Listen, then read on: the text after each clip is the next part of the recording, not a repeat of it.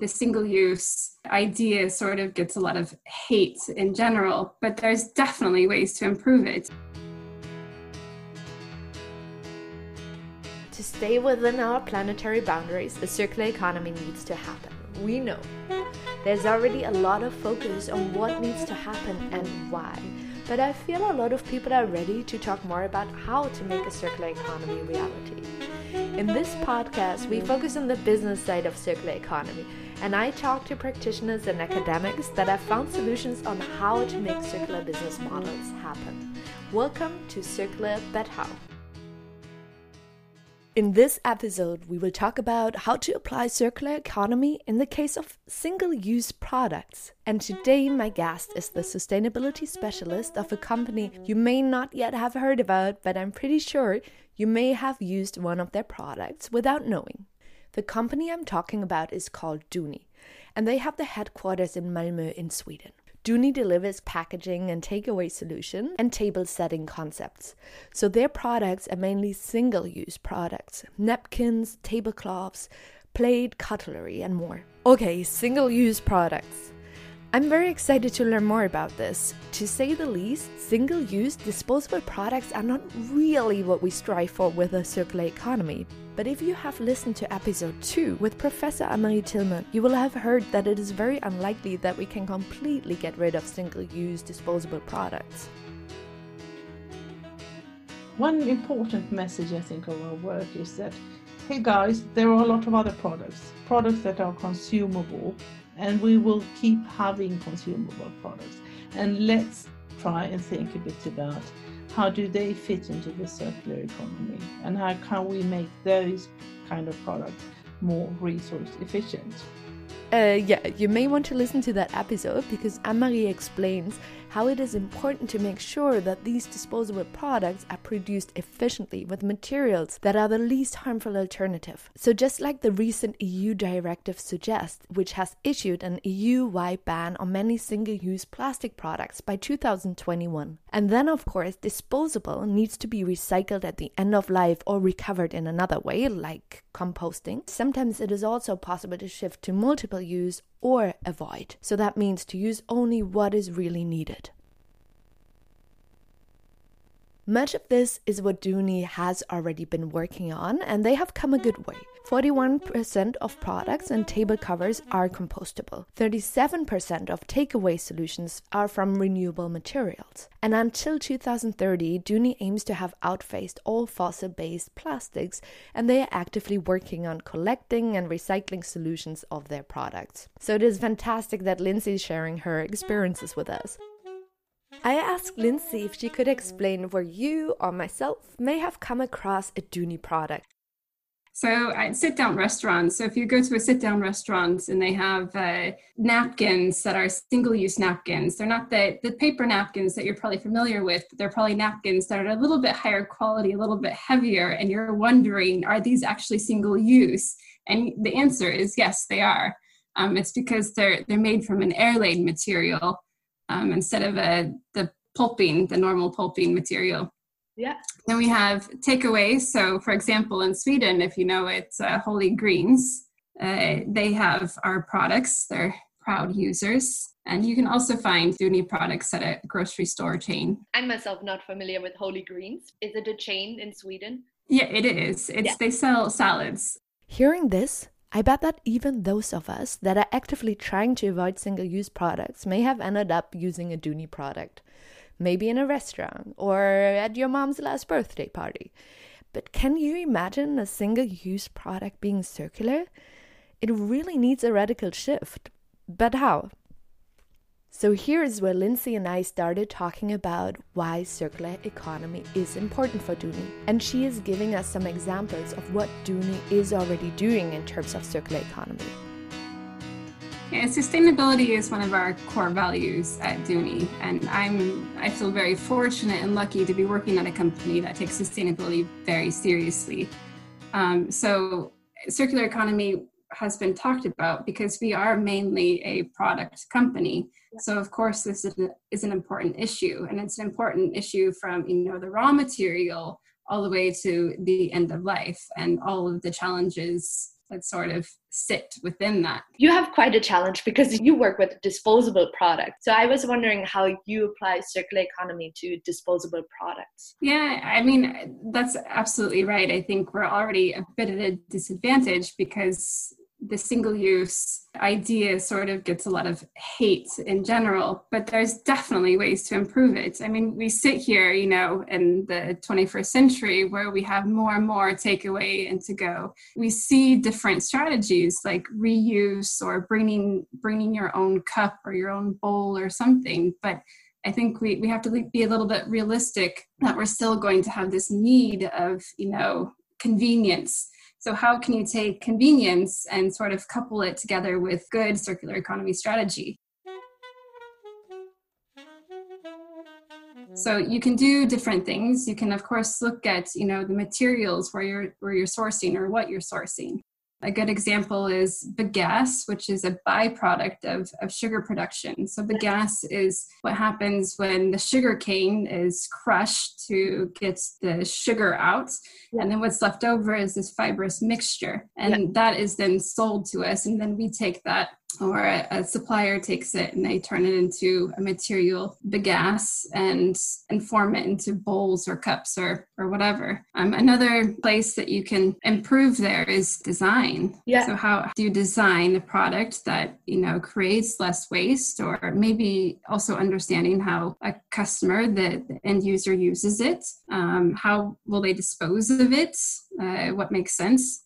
So we've been looking at designing a lot for compostability. And does it make sense to do that? Does it make sense to design a lot for recyclability? And the answer there is quite complex. Wow. And there's a lot to go in there, but we won't cover that all here. That is a huge topic. I think I would have loved to be there in some of those discussions that you had. Yeah, absolutely. If you can fill us in, the key challenge is even if you design a product for compostability, it is unsure whether it will be collected in the right waste stream. So we have sort of a disconnect between, you know, public perception of something and also what actually happens. What is the more sustainable option? I think a lot of our customers feel that having something that's compostable it sounds more sustainable. Yeah. But of course, we need to evaluate whether or not that's the case. We actually have our daughter company in Australia, and they have created their own sort of closed loop solution where they have compostable products, but then they have partnered with waste facility, an industrial composting facility, where they will have then pickup and delivery to these industrial composting facilities. There, it's close the loop because then you have collection and you have the facility. Whereas here in Europe, we would love to have the same. And we're working, you know, with a bunch of different types of stakeholders, and we're looking at different solutions to see if we can bring something similar here. And we know that, for example, in the Nordics, it's a little bit more difficult with industrial composting. So maybe we should focus on recyclability. And that's also something we have to consider for products. So maybe we need to have both. So it's not just one that fits, you know, all of the markets, because there's no such thing as a perfect market solution across the board. It's probably that we have to have one that fits this market, one that fits that market. Okay, it's really great you're bringing that up. It just shows how you need to consider these different local contexts, including their waste systems, but also production facilities and practices there. Yeah. And then Lindsay and I started talking about how she and her team went about developing some of these circular economy solutions. I mean, I think for us, a lot of it, you know, is about really learning our products. So understanding our products from the raw material to the end of life, and also understanding where we have control and where we don't have control. Because when you have control of the whole supply chain, which I think is actually a really hard thing as a company to do, and in reality, I don't think most companies have full control of their supply chain. But it's understanding, you know, the hot spots where we can influence, where we can't, where we need to learn, where we need to work with different stakeholders, where we need to maybe design specifically so we have control, you know, in the design process, but maybe we don't have control in where the customer throws the product away at its end of life. And can we have control of that? And then Lindsay said something What really reminded me about the first episode with Martin from Linear Group, one of the key challenges is to fulfill all the different requirements. So that is that products are scalable, that they fulfill customers' needs, that they are financially viable, and of course that they deliver the desired environmental benefits. There's so many sort of dots you have to connect. Something has to be scalable, it has to be affordable, it has to, fit the safety standards that we have for food contact. It has to, fit other requirements that we have for design purposes. It has to be affordable for the customer. So there's so many things that we sort of have to go through. And I feel like it's so difficult to tick every single box. Yeah, right. We're really trying. To design a product that can fulfill all these requirements. Yes. Right. They can easily come as a trade-off, right? It's not that every environmental solution would also be financially viable, and balancing these trade-offs. Yeah, exactly.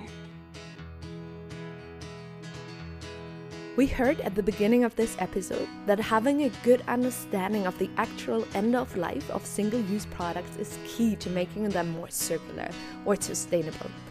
Are products collected separately after use? Or do compostable products actually end up in a waste stream where they can be composted? And these types of questions. So I was really curious to hear a bit more about that. I thought it was really interesting when you said that you're trying to track what happens with the products at the end of the life, trying to understand how customers are actually using it, what happens there. I'm wondering how you go about that. Do you talk to restaurant owners, or is it also maybe the end users that you are talking to? Can you share more of that? Yeah, absolutely. So we have definitely talked to restaurants or customers. I think we're very engaged with our customers. So we really are interested in their problems, what they want solved, what they're looking for. Because of course, it's quite important that you have a happy customer. And I mean, I think in general, our customers want to be able to feel like they're doing the right thing, especially with the disposal. When you have single use, especially as a restaurant, so you're collecting all this waste, and all of a sudden you put it into this trash bin or recycling bin or whatever. You want to be able to feel good that something else is happening to this material, because it feels like a lot and you can see it. Right. So we've talked to, this customer, one of the customers that said, we would love to do something with this extra waste. I have done a lot of contacting actually waste handlers. Yeah. Because it turns out that our recycling system is not really that great in Europe. I was really surprised. I thought, as soon as you feel really good when you recycle a product, but what actually happens is it's not so often that it actually turns into another material. Yeah. So it was learning a lot and talking a lot with the recyclers, the waste handlers, the ones collecting, the ones hauling, the ones sorting, the ones, selling. It's only a few, if we're talking plastic resins that actually do get recycled.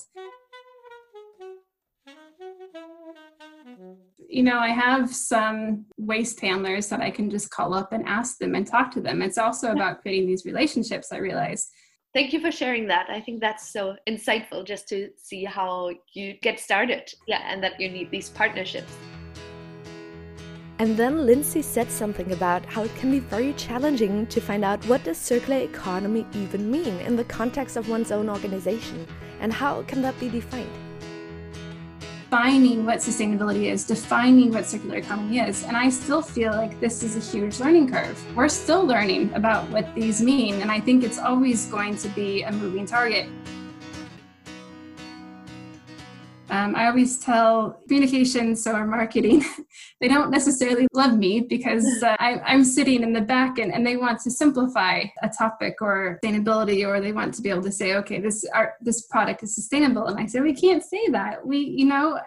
I don't think anything's sustainable. We're still working towards sustainable, and we always, or we will be for a long time. So it's a moving target. And I think it's frustrating, especially in marketing, right? That you can't just say, okay, we have the absolute perfect solution. You can't get better than this, because it can always get better. And what I find also really interesting about Lindsay's work, how do you even go about initiating such radical changes in a company that is spread around the globe, with production units and daughter companies in 24 countries on different continents? Circular economy is a lot about control in the design of products, control over material sourcing, over production, and especially over the end of life of products. But serving global markets where each country has their own waste handling system, how do you even get started? Lindsay, help. Yeah, I mean, absolutely. It's really difficult when you do have so many different actors and countries. And I mean, even just the market within a country can be really different. Yeah. So I think we just need to get involved more, and it needs to go beyond me. We've tried to involve, our sales or our marketing, because we want them as well to sort of act as spokespeople and this to be comfortable and to learn, to bring in new information, to teach them how to, find, if we're working with, for example, the end of life, so recycling or whatever, or industrial composting, to get them comfortable with asking the right questions, to learning about this so they can find it themselves to, help customers or to bring new insight to Dooney. Right. Because it's impossible for one person to sit and say, okay, I can cover all of this. So we're working with developing that. And I think that's something that we're going to be building upon for sure. I don't think we've really even really gotten into it, but we're starting to. Right. So in terms of departments, you say it's especially important, the supply chain, the marketing, or who is especially important to include? Yeah, I mean, all of them.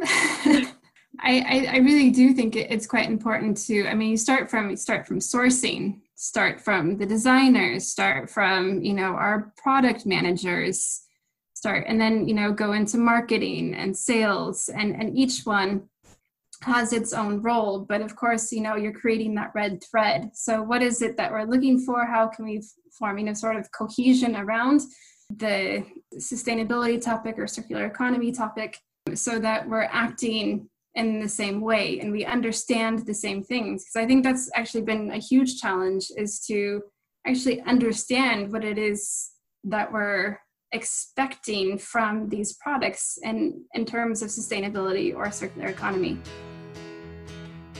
As we're coming towards the end of this episode, I always like to ask about recommendations for good tools or softwares. And I can give you a heads up here. Something that Lindsay and her team find useful is a software for benchmarking environmental impacts of Dooney's products, so that customers can compare these before making a purchasing decision. And I think I need to warn you that we kind of drifted off topic and started talking about how difficult it is to really estimate environmental impacts of products, and that it so much depends on context and available LCA data.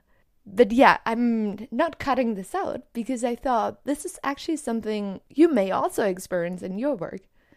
I was wondering if there are any softwares or tools that you're working with in your everyday. Yeah, that's a fun question. We actually created our own tool. We were looking to try to get customers to understand different perspectives of a product. So instead of looking at a product from a price perspective or a design perspective, we also wanted to show them a sustainability perspective. Right. So for example, the product environmental carbon footprint. We thought, let's come up with our own solution to doing this. So what you can do is a salesperson can go in with a customer, and you can open up this tool and you can say, okay, this is the product that, I want to look at.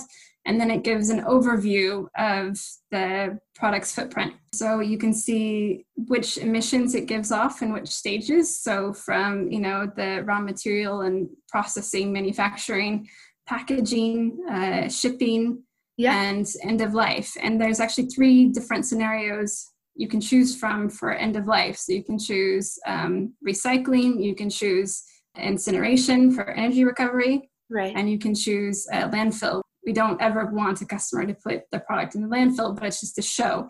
The other thing they can do, which is sort of the highlight of this tool, is they can compare it to another product, our own products. So we want customers to choose more sustainable products. So we want them to go more fiber-based instead of plastic with the single-use plastics directive, which has, again, been another big challenge for us, but in a really good way. Because now we can really focus and say, we have a solution. We want you to choose this product because it's better from an environmental perspective. Right. Yeah. So the software, it's kind of a dashboard, and you can show customers how much they would be saving if they opt for this product versus this product. And you can benchmark a little bit your own products. Yeah, absolutely. Exactly right. I'm really proud of it, though. It's been one of my highlights, starting this tool and then finish. You also mentioned it at the beginning. You need to make things measurable, right? And just learn about the products and about the materials and where the hotspots are. So maybe playing around with different scenarios on how a product would be handled. Yeah, exactly. But it's also, it's quite fun because you learn, this is also maybe something that's a little bit more complicated, and it shows how complex sustainability is. Yeah. Because when you look at, for example, what the EU talks about in terms of a circular economy, I mean, they have, the waste hierarchy, where we should be putting a focus on. Right. And with the tool, when we focus, so this is mostly about, it's an LCA, but it's focusing on only one impact assessment, right? Yeah. But sometimes when you look at that, landfilling, for example, a plastic product actually gives a better number, a better result. So it has lower impact in terms of CO2 equivalent.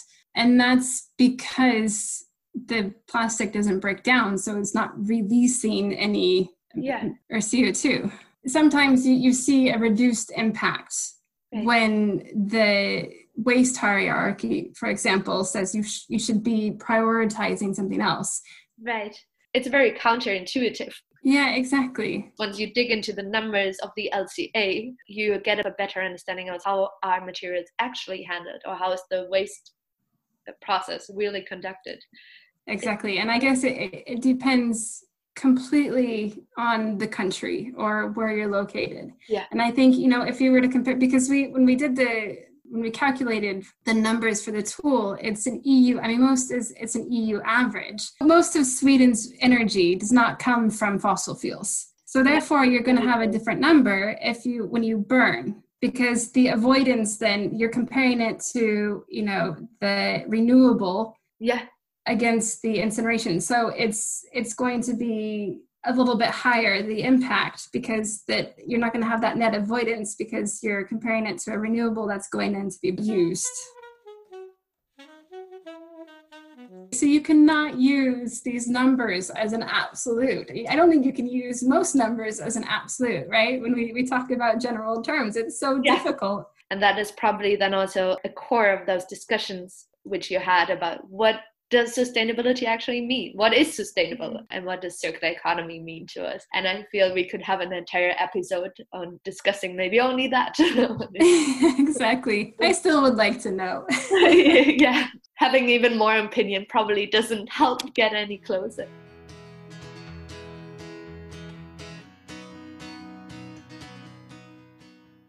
Okay, honestly, Lindsay almost lost me there. But working on LCAs during my own PhD to evaluate the sustainability benefits of circular business models, I had actually made very similar experiences, where one ends up with a very counterintuitive result.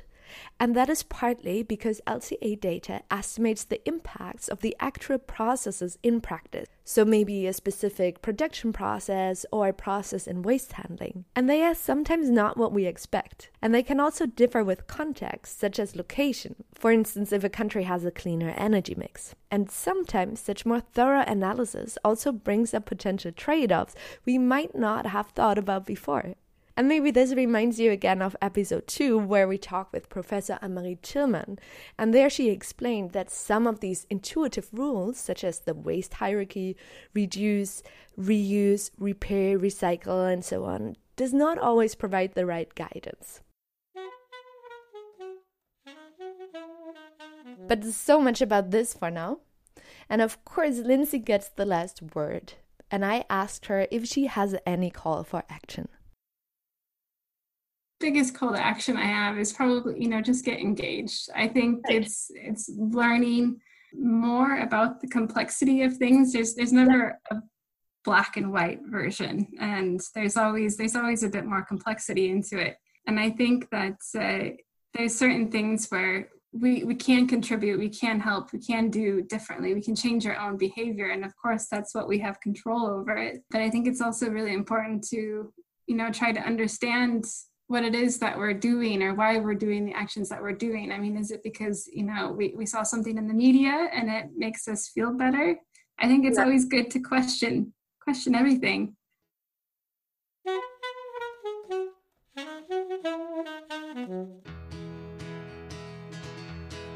Thank you so much for listening. I hope it was useful for you. You can help me make this podcast circulate. But how? Well, give it a like, share it with someone, or send me a message. All feedback is welcome.